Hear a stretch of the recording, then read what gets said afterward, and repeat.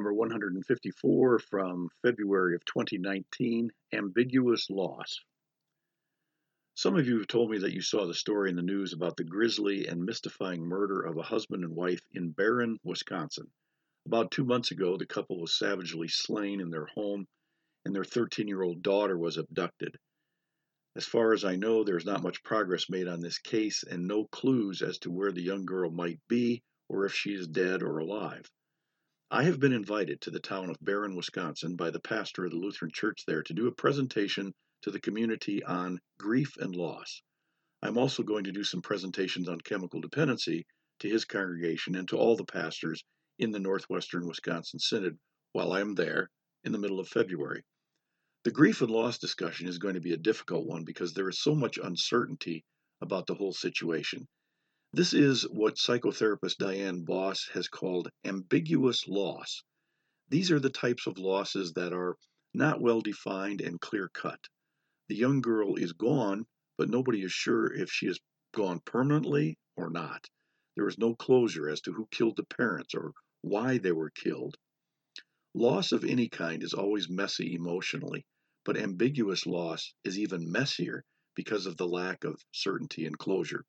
There are many other things that might qualify as ambiguous loss. For example, parents who have a son in the military and he has been in battle and is now missing in action, MIA, have that sort of ambiguous loss. He is gone, but is he really gone? They don't know. Divorce could be another type of this loss. The partner is gone, but they're not really gone, especially if you have children together. There is no permanent closure there either. Sometimes we have ambiguous loss in a congregation. There can be members who have been active in the past, but now they have not been at church for years. They are gone and we miss them, but they are still around. Sometimes they show up again rather inexplicably, and we can rejoice in that. Probably the ambiguous loss that we all experience now is with people we know and care about who are stricken with some form of dementia. Family members have such a difficult time at the funeral of someone who had dementia and now has died. They don't know how to feel because they lost that loved one long before they lost them. They were just not the same person that they always knew. They were dad, but not yet dad.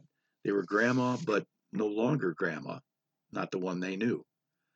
Families have to accept a new reality in the relationship and remember the person that they were. It is difficult to lose somebody that you love before you lose them. There are many other losses that we will experience in our life that are not as ambiguous, but they will still be painful. It is not like any human being is going to escape all loss because they won't. In fact, one way to look at life is that it is one giant series of growths and losses. Those who will have joy in life will be those who learn to grieve the best. Those who grieve the best are folks who have strong faith in the Lord because we have something and someone to walk alongside of us in our grief and because we know how the story ends and know that this feeling of loss will not last forever because the Lord has done something about death. Death cannot ultimately win, but this side of the grave, it will give us a run for our money, and that hurts. We will all have grief, but I wish you good grief.